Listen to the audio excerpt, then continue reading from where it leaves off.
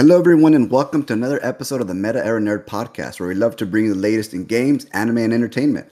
We love to talk, we love to discuss, and best of all, we love to enjoy the best stories the world have to offer, from beautiful beginnings to epic conclusions. You know what I'm talking about, not just from Attack on Titan, but of course, video games. So, how you doing, Rico? You doing all right? Doing good, man. Doing good. A good week, a very busy week in the news and stuff like that. But as always, it's always great, like to have something going on, something coming out. Something to watch, something to look forward to, games to play. So it's been a good week for me. How about you? It's been a great week. I know I haven't finished One Piece. I know I said epic conclusions, and I am not there yet, but that did take. I hadn't really seen anything as far as anime in terms of anything else besides One Piece. I had watched Oshinoko, loved the first few episodes, put it off until more came out, obviously. But Attack on Titan was released yesterday, and we'll get more into that later, but just to kind of mention it briefly. I did watch the ending, and I know you did too, so we'll get more into that later, but I did also play Super Mario Wonder. I did beat Zelda. I did collect all the Korok seeds. I did the shrines. I did everything you could in that damn game, except, obviously, upgrade your clothing, because that'd be another 100 hours or so, but loved it. I was telling you last week, as far as Zelda was concerned, just the way it made me feel, as growing up, I was telling Rico, I shed happy tears. I was super excited to finish it. Loved the ending. And I love the journey. But again, I'll get more into that later on down the road. Maybe when we get to the video game section, just so I'm not taking up the entire introduction. And then I played Super Mario Wonder.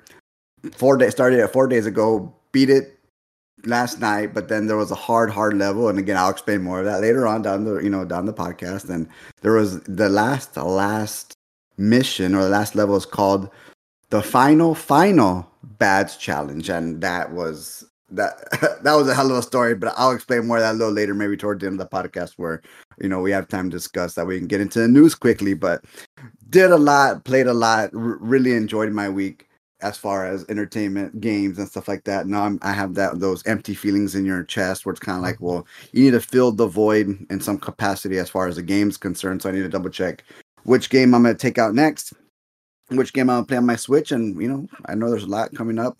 Spider-Man, Alan Wake, Star Ocean, I think, is one that I do want to pick up and play. Super Mario RPG is coming out in about a week and a half.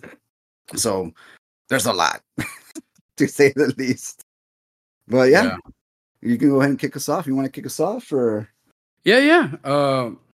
We did get a trailer this week. Well, of course, we're gonna go with anime first. We did get a trailer this week for The Boy and the Heron, the dubbed version.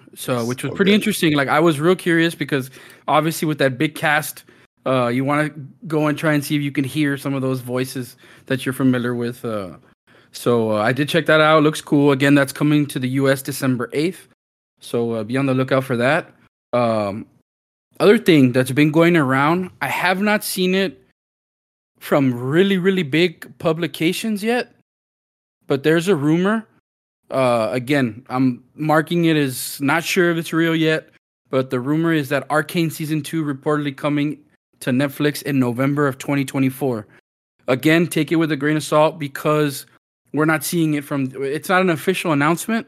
We haven't seen it from any of the big publications, that are going to be on top of this and report it all right away. I just saw it floating around on Twitter and people talking about it. But, with Arcane being as popular as it was, and League of Legends, it's going to remain popular as well.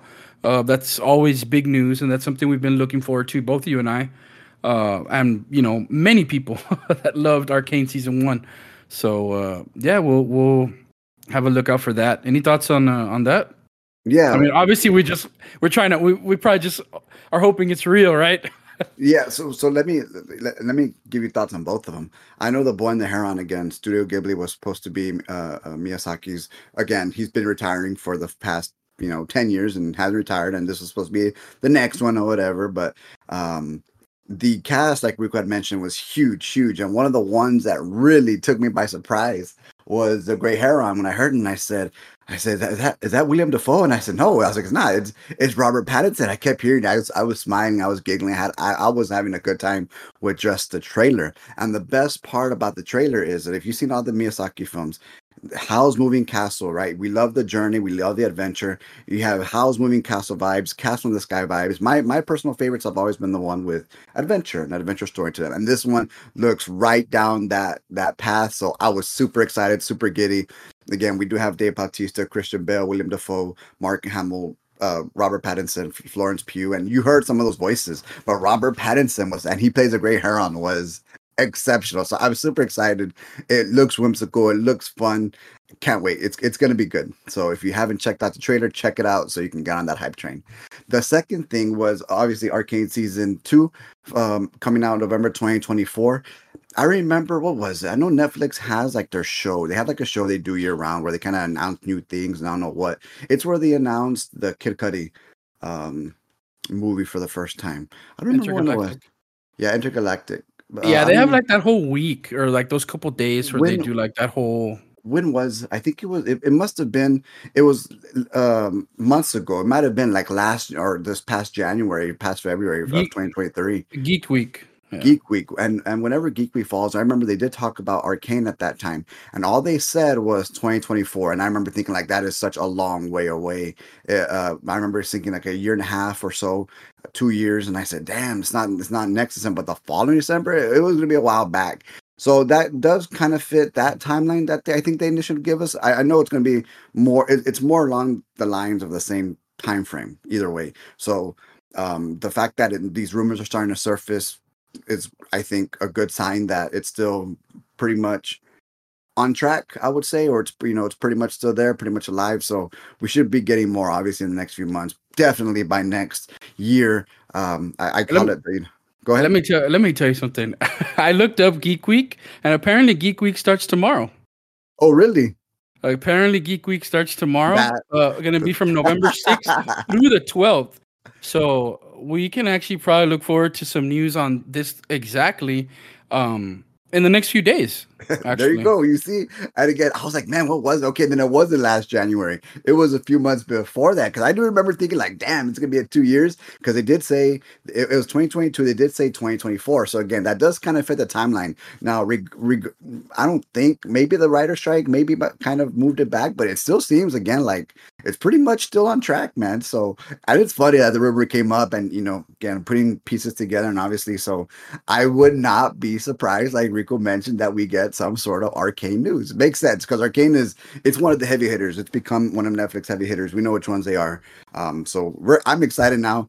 Again, give me anything Arcane. Shoot, if they even excite us with a Cyberpunk, another anime, and nothing's come out, right? But it'd be cool to have another Cyberpunk anime adaptation or something like that. So that'd be cool too. But yeah, man, I'm excited. So now I'm excited for Geek Week. See what they come up with, because again, it did give us some great stuff last week or last year. Well, and we have a lot of stuff to anticipate. I know people have been talking about that new Zack Snyder series or movie, Rebel Moon.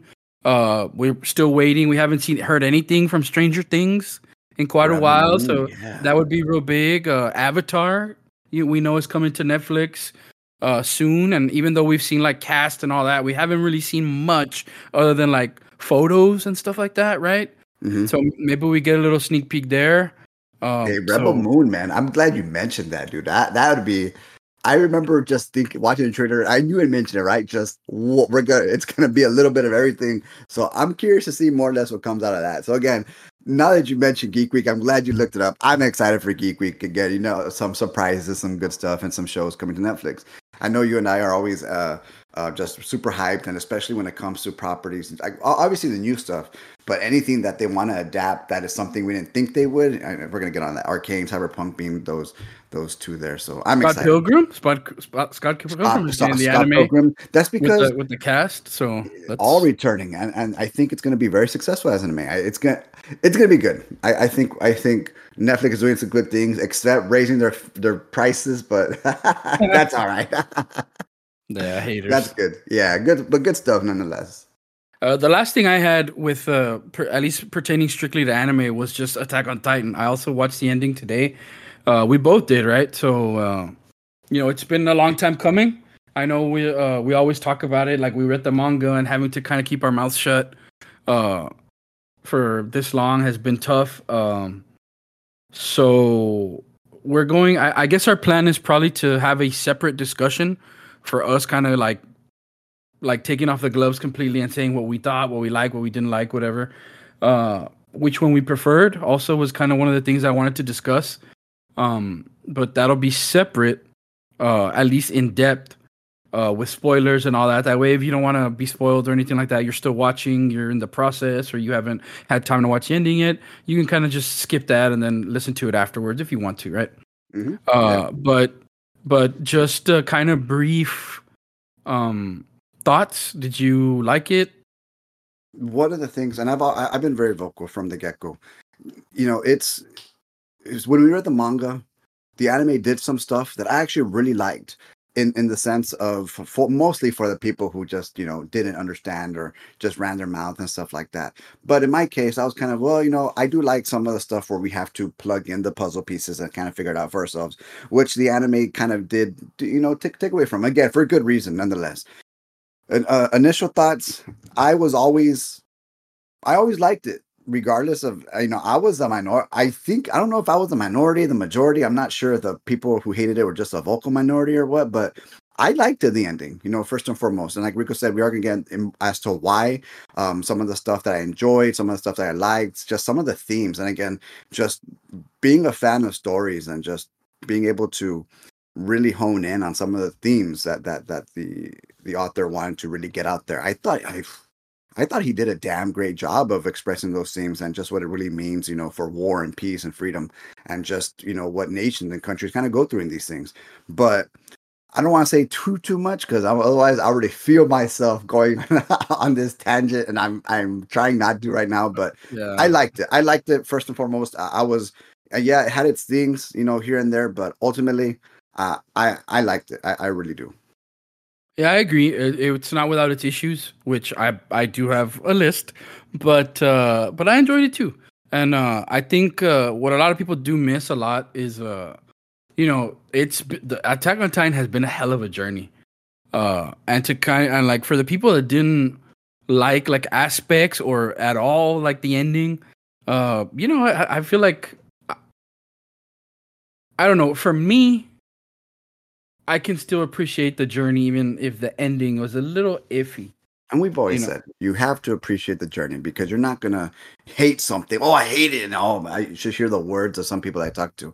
Just, oh, it was trash and I don't know what. I was like, yeah, but what about the other 95% of the story? Like, we were invested for a reason. And Attack on Titan was that anime that, even non-anime watchers were watching. So like Rico said, the journey is there. You have to appreciate it for what it is. Definitely going down as much watch television either way. Agreed. So yeah, hopping over to film, I'll have a couple things that I'm just gonna run through real quick, just because I think the announcements are just what they are. And then the last two, I think we'll probably get into a little bit more discussion. I'll run through these, let you kind of give your opinion if you have something either way. And then we'll kind of get into the last two, which I think we'll talk about more. So just kind of like the little list is The Penguin has been delayed to fall 2024 due to studio refusing to pay their actors fairly. Again, that plays into the whole strike and all that stuff. Yellowstone, which in my opinion, must-see TV, is kind of like Game of Thrones, but ranches and all that kind of stuff, like cowboys, right? It will end in 2024, and there are also going to be 2 spin-offs coming. Funny that this one came up right after, I think we recorded our last podcast. Marcus and I usually stay on a little bit afterwards just to talk about stuff, and we look at stuff online and go down rabbit holes and stuff. We ended up watching like some horror stuff, right? And somehow or another, we ended up talking about the movie It Follows. Well, the next day, they come out with It Follows 2 is in the works, and it's going to be called They Follow. Where I was like, whoa, Marcus, feels like we manifested this somehow, right? And it's not the first time, dude. Like, had I said it, there's several instances Rick and I would just be talking about certain things, what we want, we don't want, and it's just all of a sudden the next day or two, it's like, poof, here it is. It's like, oh, what? Like, and we always crack up about it or whatever. And I think one of the instances, the other instance that came to mind was it was way back when it was an Overwatch thing, something simple.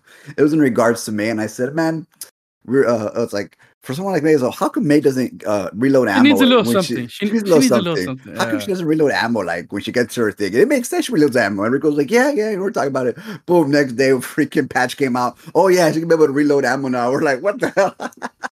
Yeah, I And guess again, sometimes it's bound to happen because we talk so much, right? But we're about to get sometimes some stuff right? yeah, when it happens, like it's always funny, and The it one was we always giggle back and forth.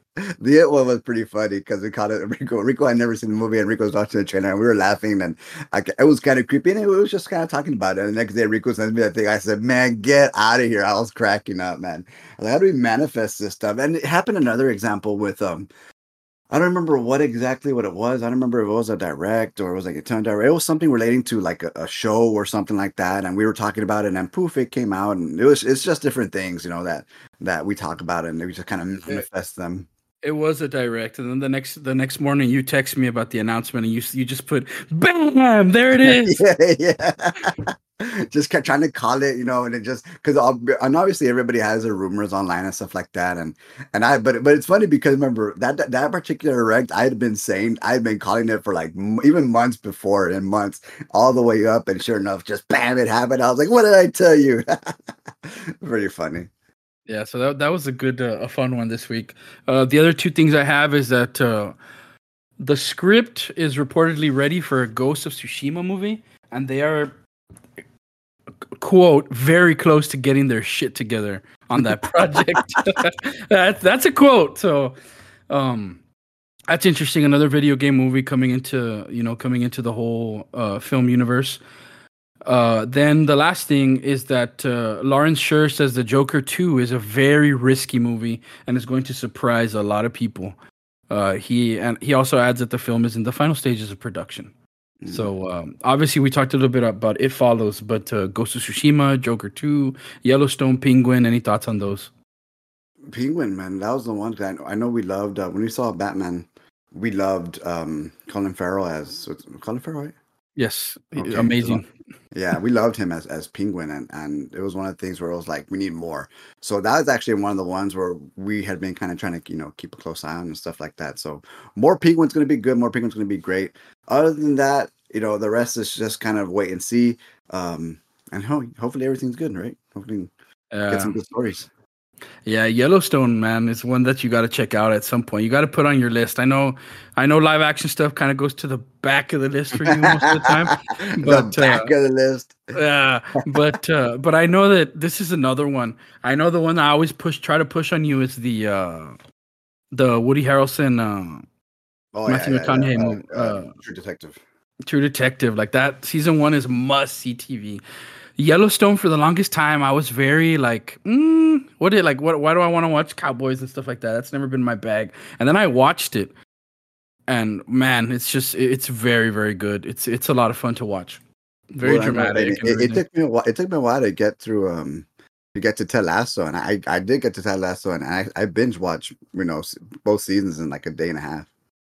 Yeah, and you still have season 3. Yeah, you still have season 3. And again, that's just one that one day I'm just gonna go watch it, knock it out in one day, and that's it, right? So slowly but surely. But I do watch live action. But like Richard mentioned, I put it like back there. That's because when it's even back there, there's still a set order in which I'm gonna be watching these things. Yeah, so it's a good one. It's one of those that I would definitely get my stamp of approval for you to watch a little bit of. At least the early seasons is top tier. So the last two things I have here that I think will garner a little bit more discussion.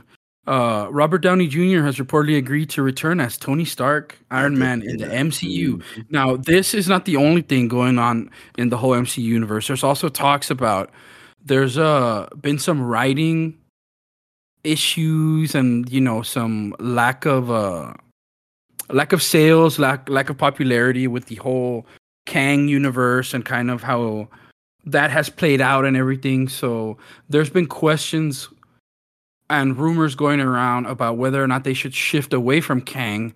And the new name on the horizon kind of seems that's been thrown around has been Doctor Doom.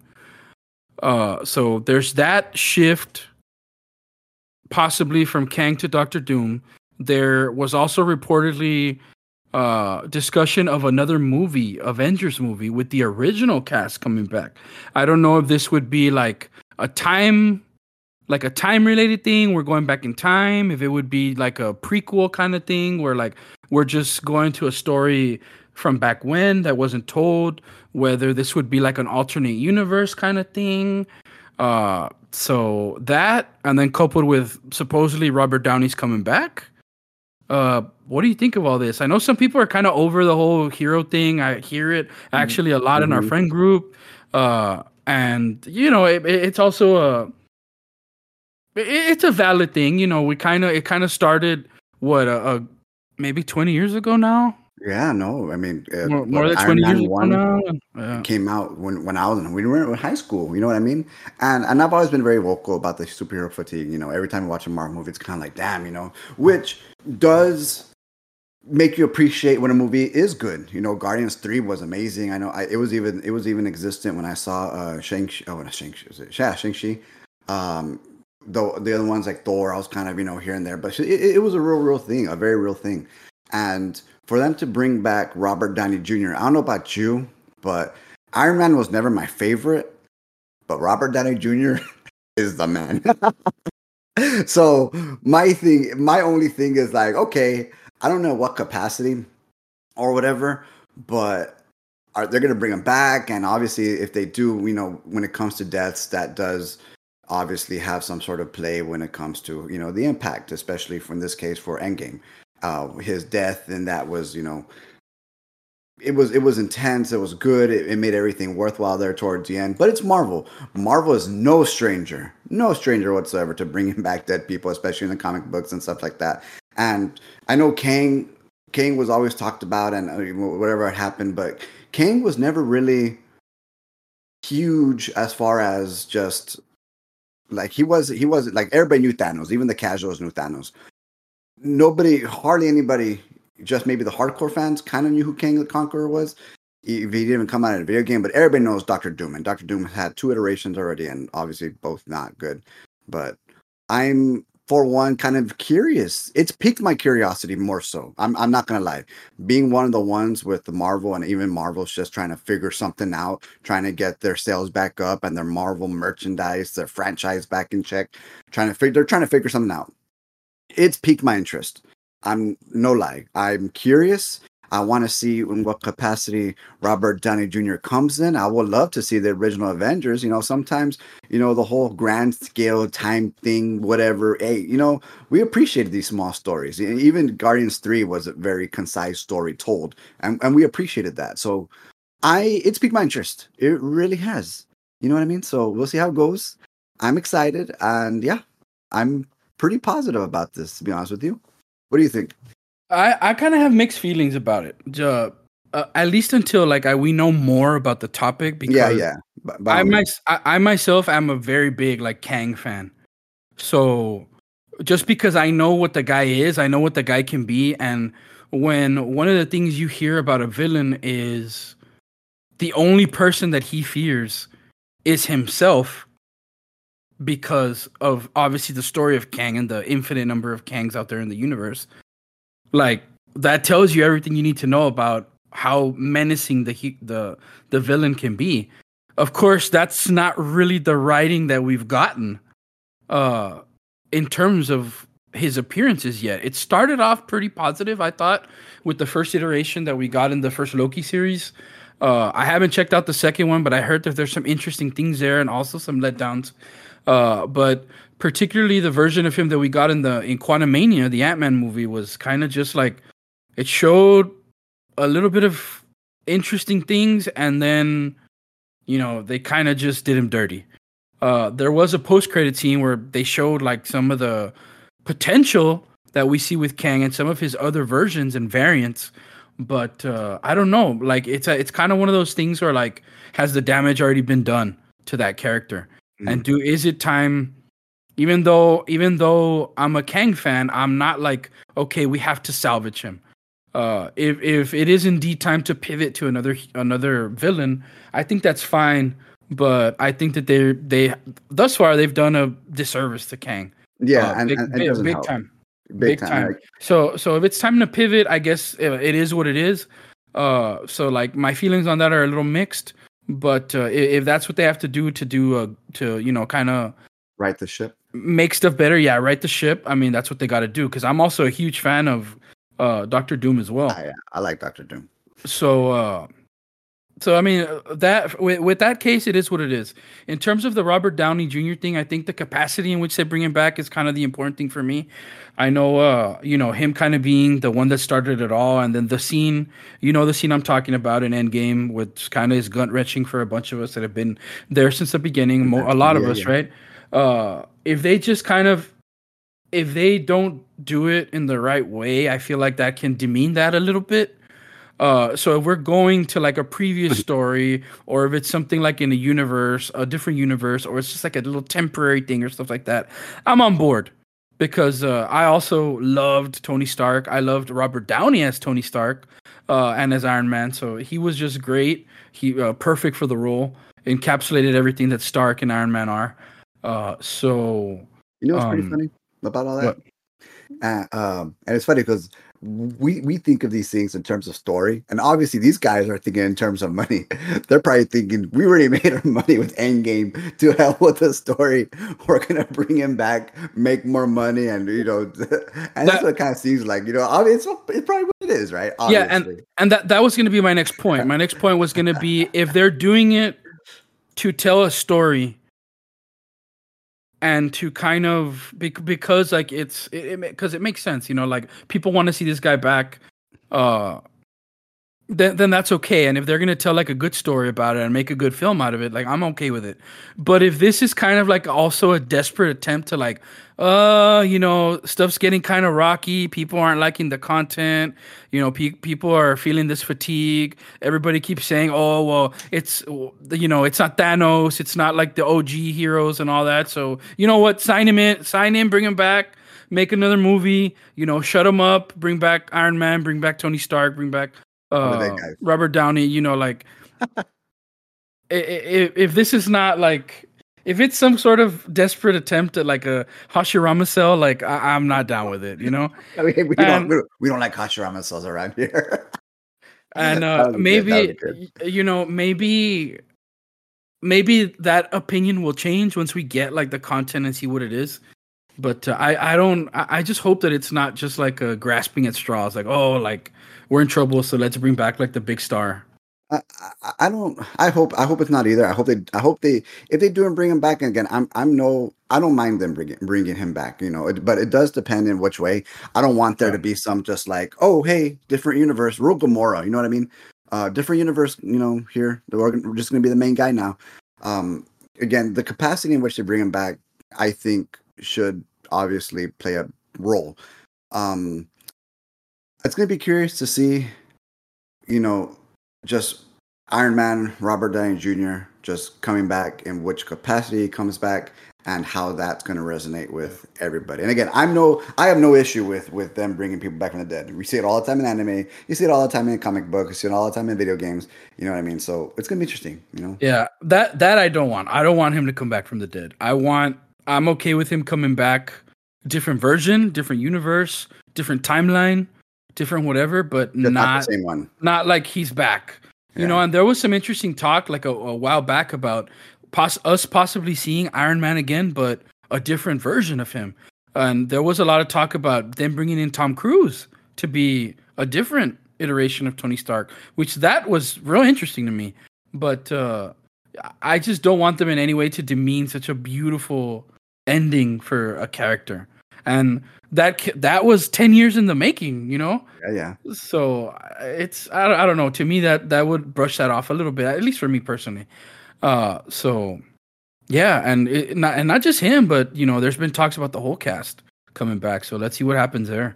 Mm-hmm. I know Black Widow is another one that would be big, like if they brought back two, since everything played out the way it did with her. So yeah, big stuff coming. It looks like for MCU. Last thing I have here for film, and I put this at the end just because it's going to tie into our first thing with gaming, is Zack Snyder is, and I quote, a great fit for the Gears of War movie, says the franchise's creator. If you know anything about Gears of War, you know it's kind of a darker setting, darker story, and stuff like that. So Zack Snyder going into that, you know, according to Cliffy B, like the creator, says that you know he's down, he's game. And with that, I'll jump straight into gaming because Cliffy B also said that he believes that Gears of War uh, series is ready for a reboot, which he says, you know, should be something akin to the 2018 God of War little like reboot. And he added, Phil Spencer has my number. I'd be happy to consult anytime. Hmm. So, you know, Gears of War, not just film, but gaming, possibly a movie, which we've been talking about for a while. We know it's supposed to be coming. Zack Snyder's been tied to that, kind of getting the endorsement here from Cliffy B. Then talks about, you know, maybe not a complete hard reboot, but soft reboot, maybe. I don't know. I guess we'll have to wait to see because this is kind of a little bit newer. So, what do you think of that? What do you think of? Are you down with the Zack Snyder? Gears of War, Yeah. and what do you think of a reboot of the series? So starting from the Zack Snyder Gears of War, Zack Snyder's always been real good with the very dark, nitty gritty, dystopian, Agreed. alien zombie type stuff. He's always done a real good job with that setting and just those themes and stuff like that. So that's good. That's good all around. He's perfect for Gears of War. I do agree. Now, as far as a reboot, and it's funny that, and he was very specific as far as what game he said. Game Gears of God of Yeah, War. yeah, not So no mistake there. Game of the yeah, year. yeah, no mistake. And in that capacity, you're gonna be telling this very because the God of War reboot from 2018 and stuff, that's where it introduced it as a third person light RPG aspect adventure story game, right? So Gears of War would be a RPG shooter story game type thing. Also, that's going to be telling a one hello story, which I'm okay with. In what regard are they going to tell the story? And again, usually when it comes to reboots and stuff like this, it's because obviously part five, the story going down there, it's to me, anyways, it's always because of the shift in heroes. People, I guess, didn't latch on to these new heroes like they thought they would, so they're gonna go back, play it safe, and bring who back. Marcus Phoenix is Gears of War. Dominic was also that secondary character that people loved and stuff like that, and obviously, in one of the future games and stuff like that. But bringing back Marcus Phoenix, in the protagonist role, in the main character role, being the guy like he normally is probably the route they're going to go. And I don't know about you, but I played all the way until part four. I actually really enjoyed the story, but Marcus Phoenix I like Marcus Phoenix a lot. And if you're telling me I get to play as Marcus Phoenix RPG, beat him up, shoot him up type thing all over again, I'm okay with that. So it's good information. I think it's good if you're a Gears of War fan. I think it's positive information. I think it's something to look forward to. And yeah, I would be on board. Yeah, so I'm a huge Gears of War fan. I know the biggest one in our group is probably Omar, so I'm sure he's Omar, excited yeah. about both of these. But clarify this for me, just because I'm not as familiar with the whole God of War story and all that stuff. The reboot it did not overwrite anything that happened in previous games, right? Like it was more of a soft, just like we're starting over with Yes. Kratos, or we're It telling was it's a different version of Kratos, kind of, at least from what I understand. But like clear that up as to me and to anyone that doesn't know, like what was that shift where they would say like that was a reboot? What exactly was the difference between God of War like before and God of War 2018 moving on? probably the main proponent would be in which the story was being told. Keep in mind the Gears of War 1, 2, 3, Ghost of Spartan were all basically beat 'em ups. You're Kratos, you're going in there, you're devil may crying the hell out of everybody and anything and every single boss. You're taking out the Olympians, you're taking out the Greek gods, even some Roman gods, you're taking out what's his face? Gaia and all those mother all them.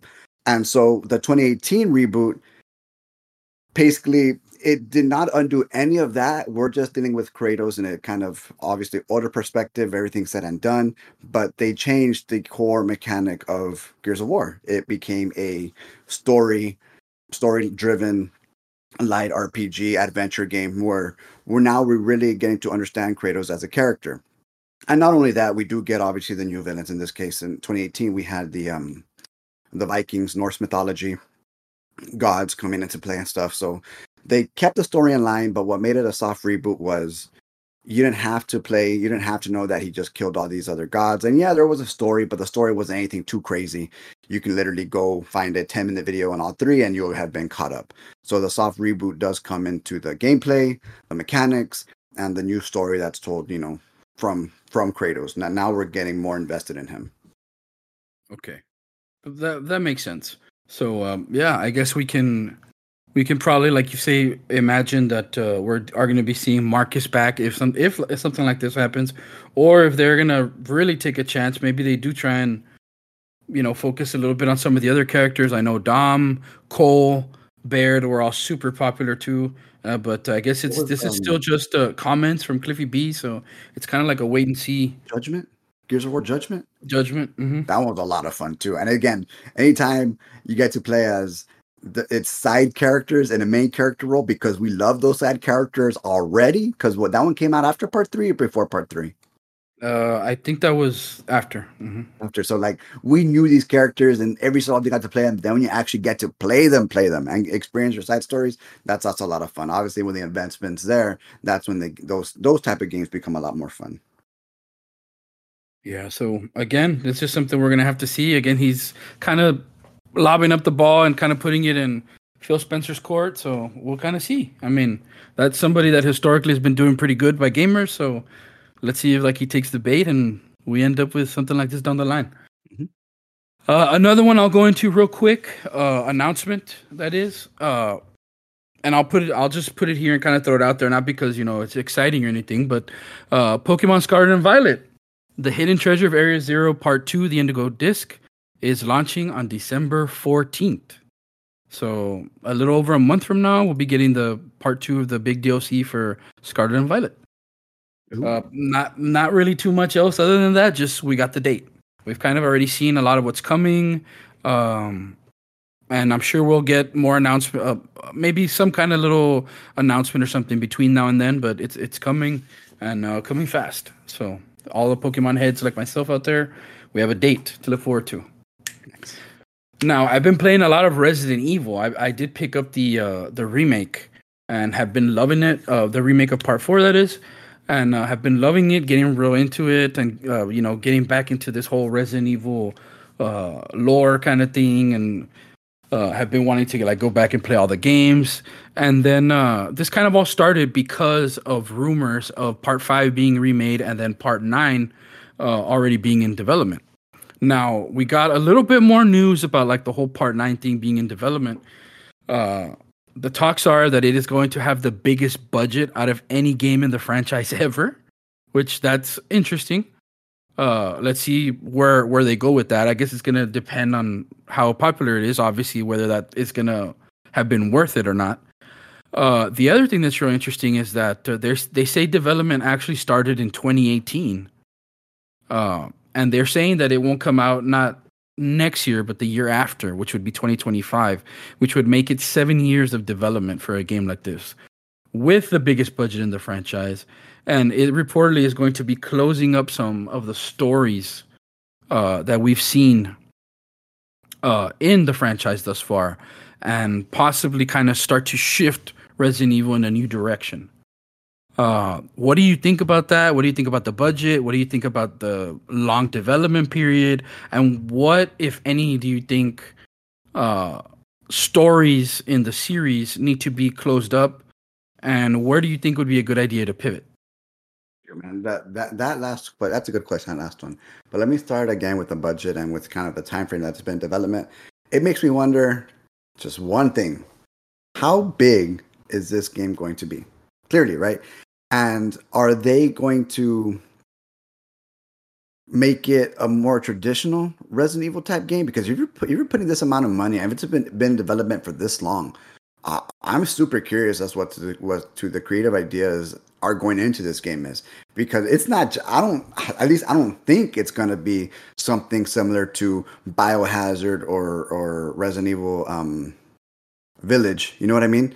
just your, and those have been your standard Resident Evil games, the Resident Evil 2 remake and Resident Evil 4 remake. Like the formula has been relatively the same. So if this game has been in development for that long, obviously 2 games had already come out during that time frame, and the budget is huge. So that I'm kind of curious as to what the actual scope of this game is going to be, and, and maybe just going to be a long more of the same formula, which is going to be a longer type game, trying to wrapping up these stories and stuff like that. So that's going to be the question going forward. Just how big is this game going to be as far as the money and then the amount of time that they've already put into it. So we'll see more of that going forward. Now, as for some of those stories kind of wrapping up, the only ones I can probably think of, and just because they've been the more prominent ones, because we haven't really seen Jill, we haven't seen Claire, we've seen just Chris, and I know Ethan Winters. I thought what was going to be that beginning of telling those new stories and stuff like that, because again, Resident Evil Biohazard was supposed to be that. I know when it came out, people were just kind of tripping out over, oh, no Chris, no Claire, no Jill, no Leon, like it's something totally different. But the gameplay was still a lot of fun, and just the horror aspect remained a lot of fun. You know what I mean?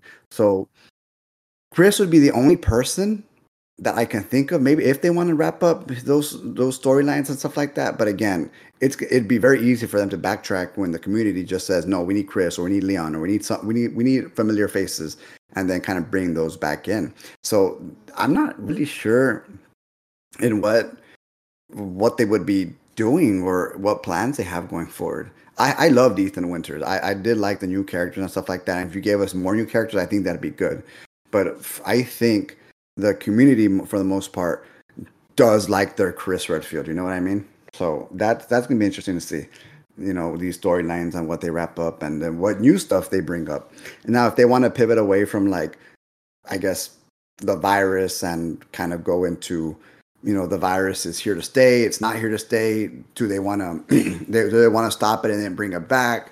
Like, those are other stories you can kind of tell, especially since Resident Evil has been going into that, I guess, long-term dystopian period already. You know what I mean? Mm-hmm. So it'd be kind of interesting to see, well, because Village has already taken place. Obviously, Chris is a lot older and stuff like that, and then we have Blue Umbrella and stuff like that. So I would like to see more of a story that it's either gone or it's they've learned to live with it, and see more of this maybe down the road, years down the road. Maybe no more Chris, maybe no more no more of these OG guys, and just give us like a new whole story that takes place down the line. I don't know, that's gonna be interesting also to kind of see what they give us. Yeah, I think for me, with the budget thing, it says that they're having to invest like something big. They're banking a lot on this game being big. I think with you touched on it a little bit, with them having developed this game for so long, to where 2 different titles have kind of been published since then.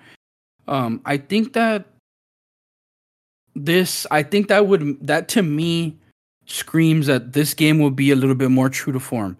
For as much as I enjoyed Part 7 and Part 8, they were kind of like a different story. One about a husband kind of going to try and save his wife outside, within the Resident Evil universe, of course, but it was a different story that we're being told there. And it was a good one. And it was great, like in terms of the horror and all that, but it kind of shifted a lot from where we left off with in part like 5 and 6. And it did play into a lot of like the whole, eventually you learn about the spores and how they're tied into like the virus and all that kind of stuff. And then 8 did it even more so, where yes, it was tied into a little bit of like virus and spore and all that kind of stuff, but it was kind of like this remote location where he's going to go save his daughter. And yes, Chris happens to be there. And there's some ties with the kind of leader of the village to like Umbrella and stuff like that. But it was more so a different story.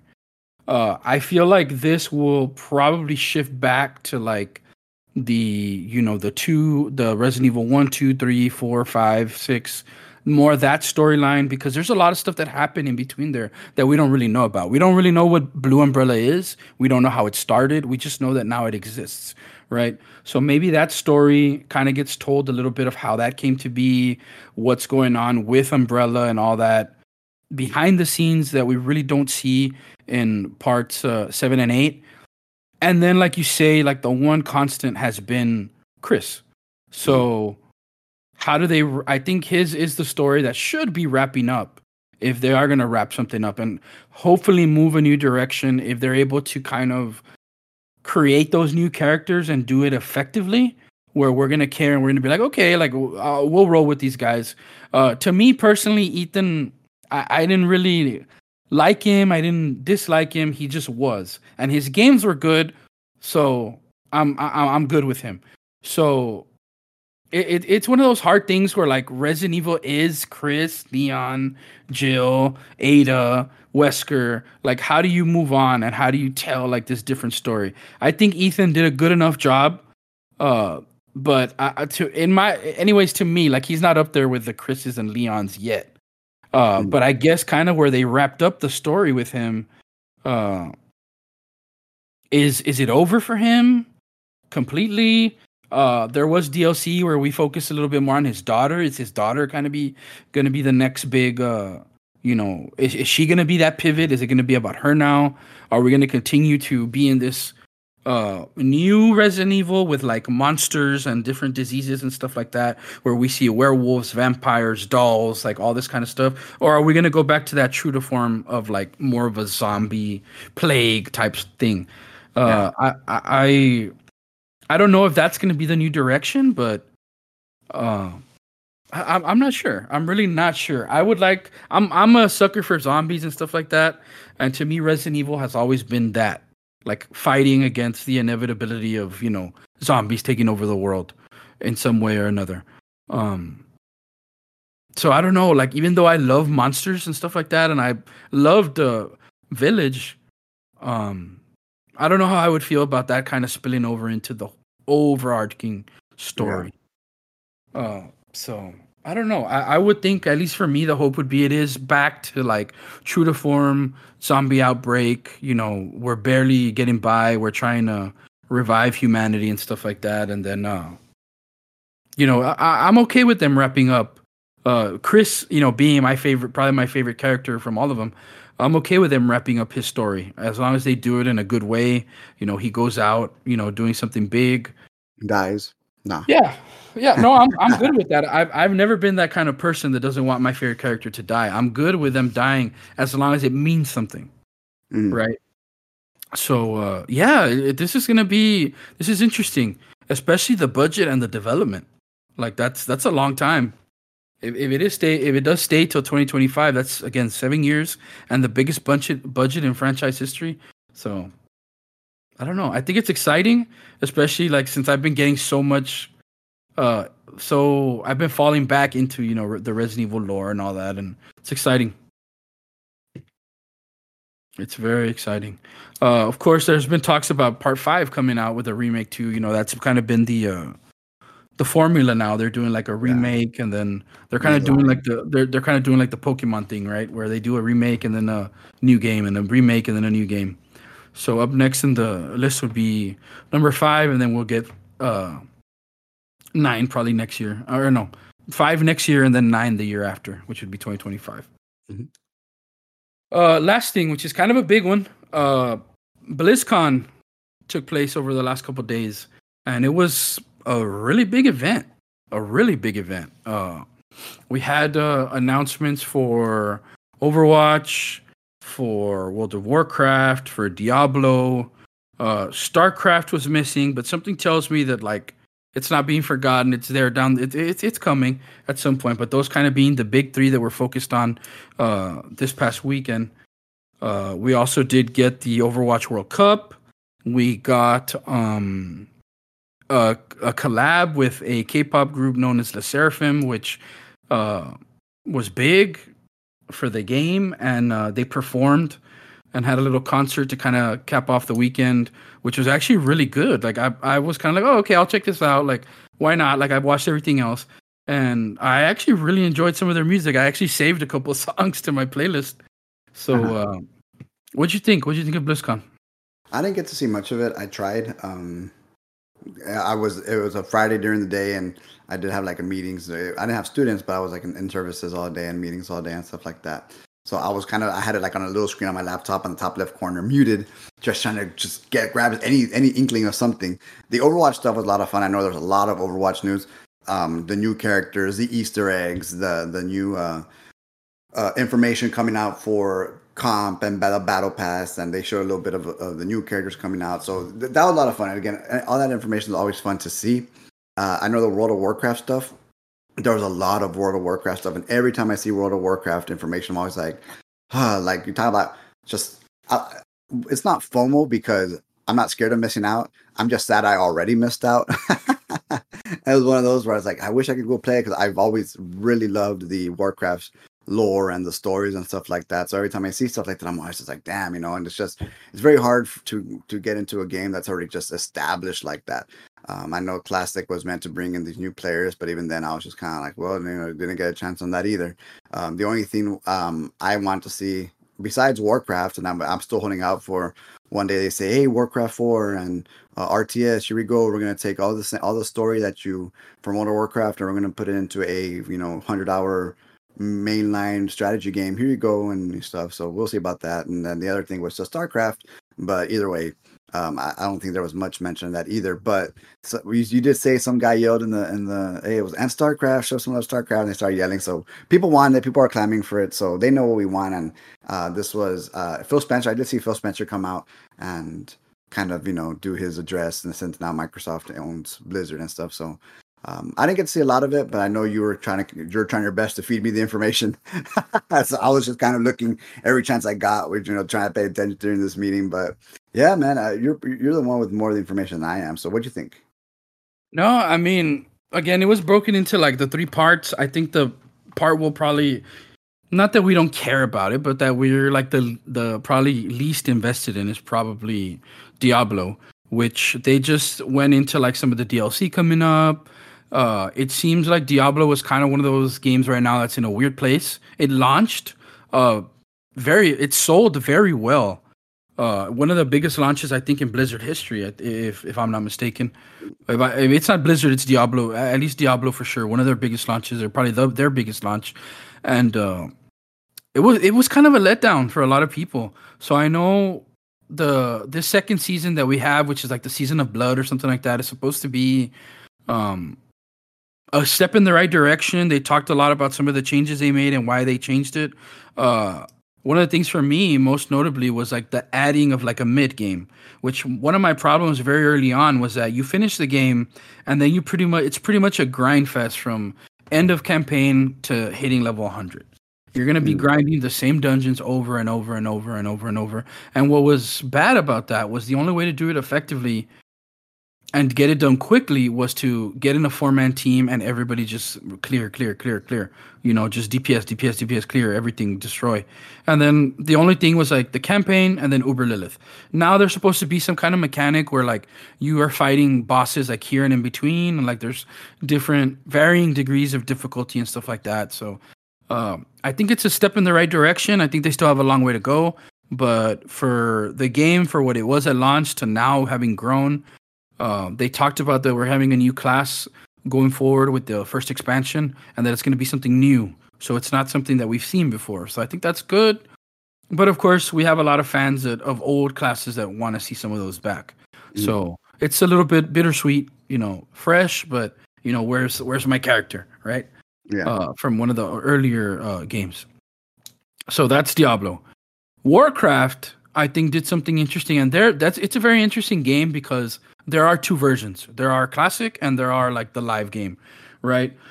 In terms of the classic game, I know they added something. I don't fully understand it, but I know a lot of people, at least from seeing some of the content creators' reactions and stuff like that, like they wanted something called like Classic Plus, where like it's gonna give them different options, or like how they're gonna be able to play and loot and grind and bosses and all this kind of stuff. I know they did announce that they're doing one of the DLCs. It's not the Burning Crusade, is it? It's one of them that's coming back to Classic. So I know a lot of people were happy about that. Which one? Cataclysm? Yes, that's the one, I think. Cataclysm. So that's up next, and they did mentioned some interesting things. I'm not as familiar with Warcraft. I don't know really how the game works or anything like that, but something about you're going to be able to now see what it feels like to be a certain kind of character, but as a tank. So, like, what I understood from that is, oh, okay, so this character is not meant to be a tank, but now you're going to get to experiment with that. So, which to me, I think is always good. Variability in builds and stuff like that in those kinds of games, to me, is always like, hell yeah. You know, like you're going to get to off-roll your certain class and race or whatever it is that you pick in that game. And try mix and match, try different things.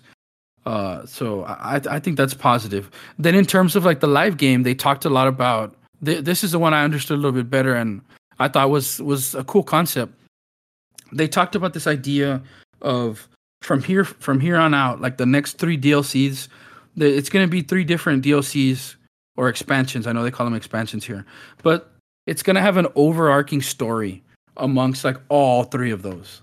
I forget what they called it exactly, but there was a name for it. But it's basically going to be like three expansions under the umbrella of one big story they're trying to tell. And they got into them all a little bit. They brought back it didn't hit me as much, but in watching some people react to the guy that they brought back to do the Warcraft thing, like there was a lot of emotions. Go ahead.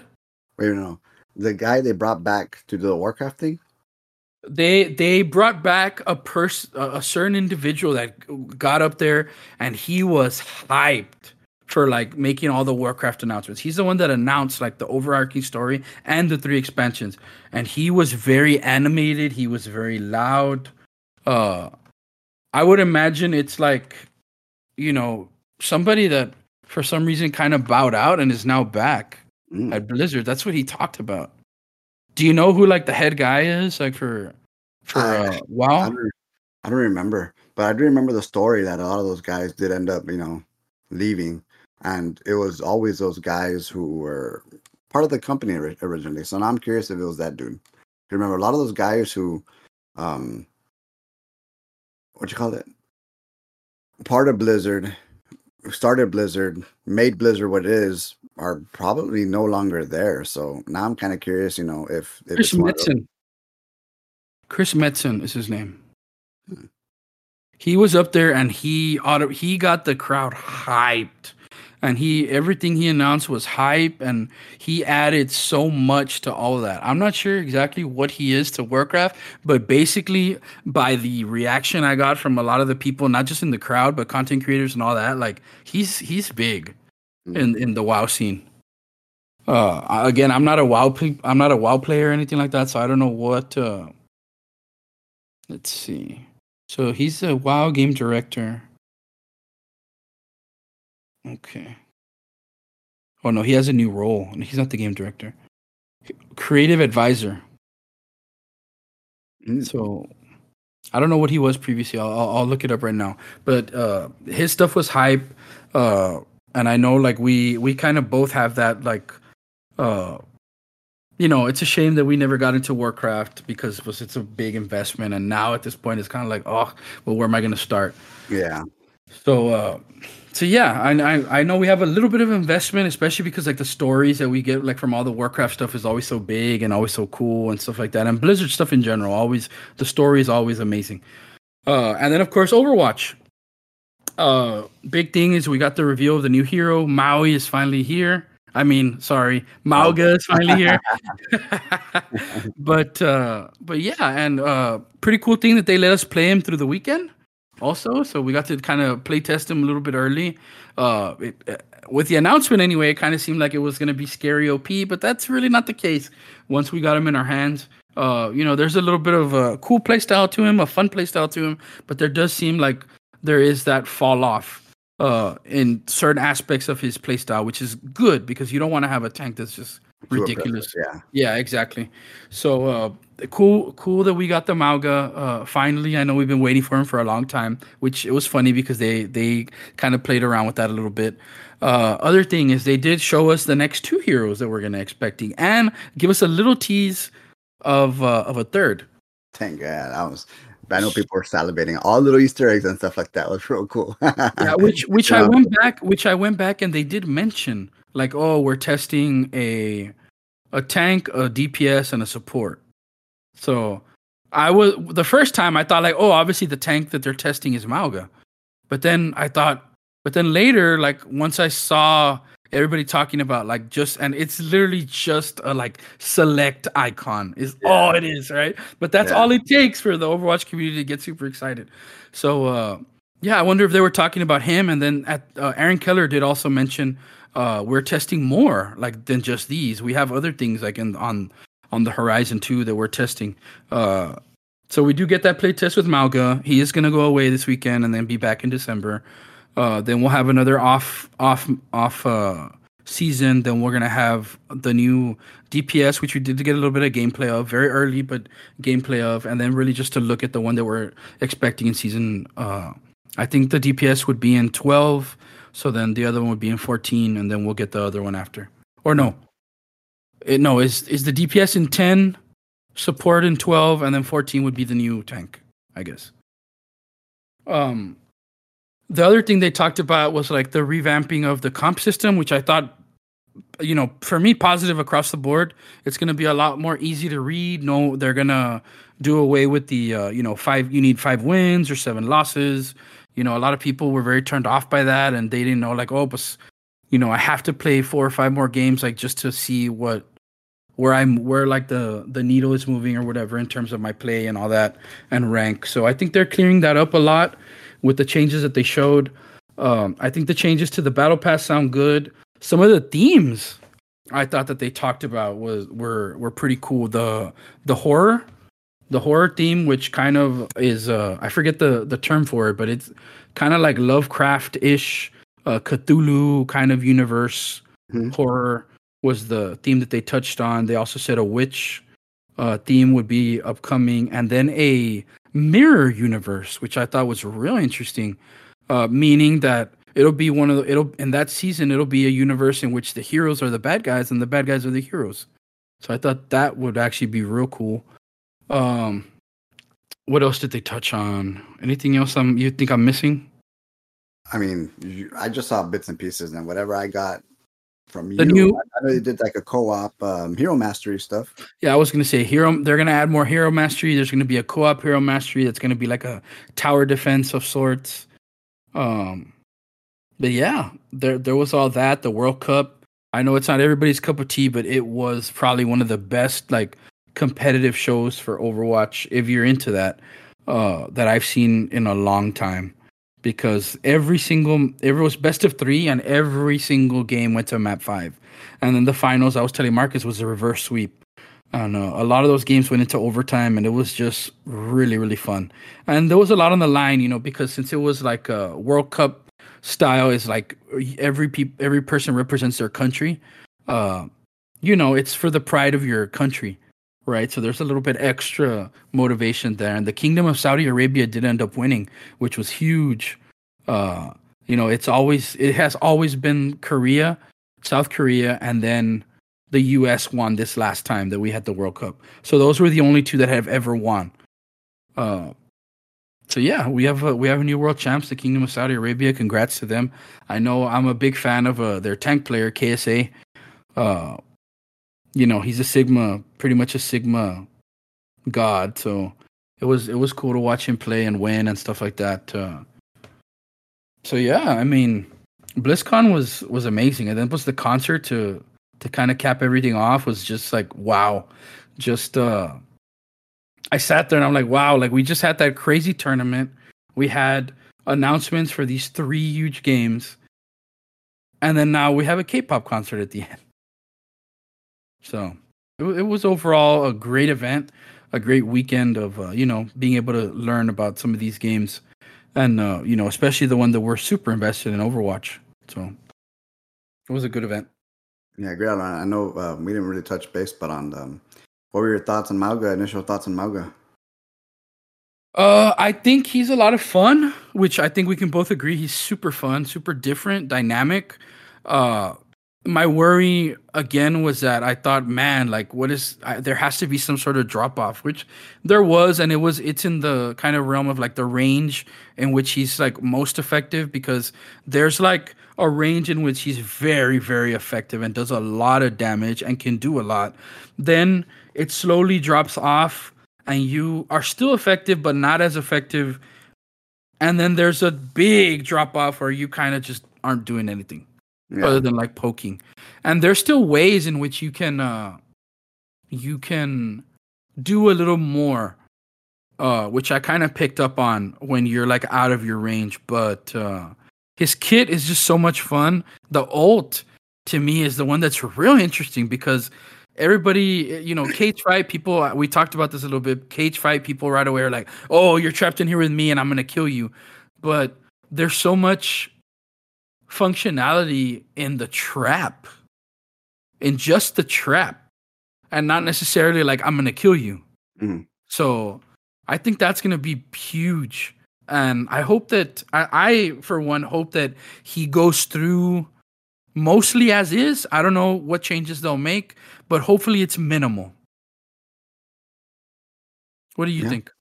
I had a lot of fun with him. I know one of the things was I don't want to say dependent because like Rico had mentioned, some of his drawbacks are drawbacks, but some of his strengths are strengths. I know a lot of the times when you had support that were supporting, whether it was an aid or healing or whatever, any aspect, it made support that much more relevant just being that tank. So he is, obviously team first, as big as he is, you think, oh, I'm gonna go in there and kill everybody. No.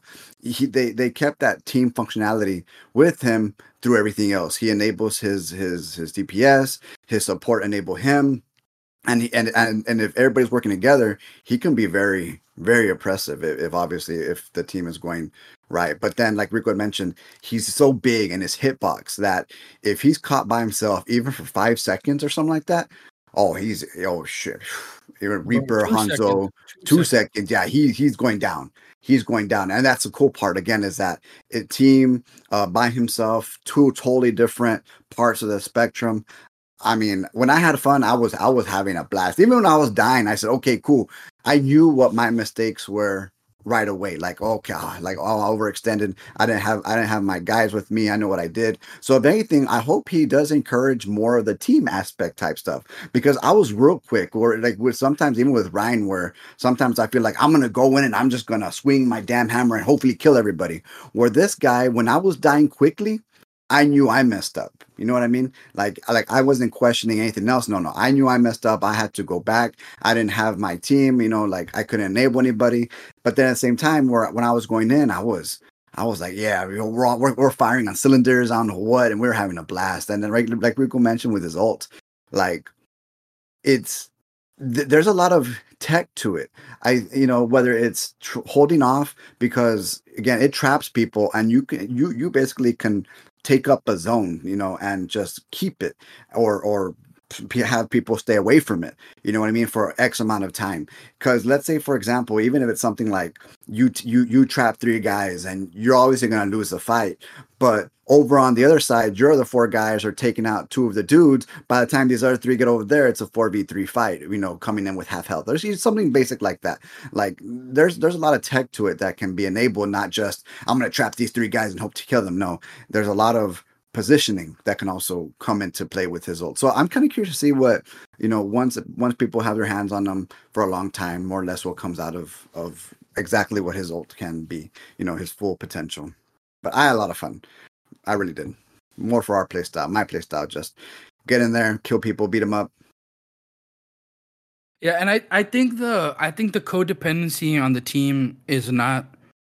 It's a rush play style thing in general, because you think of the, like you mentioned, Ryan, Junker Queen, Orisa to a certain extent, like those more brawl style heroes. If you go in there on your own, like you're gonna get melted. As Yeah, strong with as any of those guys. Ryan and Queen and those, like even Zarya. Zarya maybe is a little different because she does have a lot of self sustain with those bubbles. But if you go off on your own, like, hey, You're gonna get you're punished.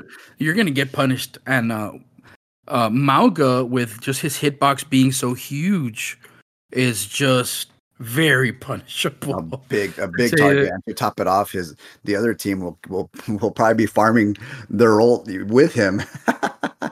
Yeah, and then also one thing I brought up was the absence of like barrier or armor, which means a little bit of a damage reduction, right? At least until you break into his health. Him, even though he's beefy, since it's just health, you can melt that very, very quickly. Mhm. So yeah, I mean, good experience with him. A fine and not really an oppressing experience playing against him either. Uh, and when I played support, when I played DPS against him, I still had a good time. It was actually super fun playing DPS against him because, like, let me just say, if he's still up and you're listening to this, or when he comes out eventually, get your Genjis ready, get your Hanzos ready because you're gonna go to town on this guy. Yeah.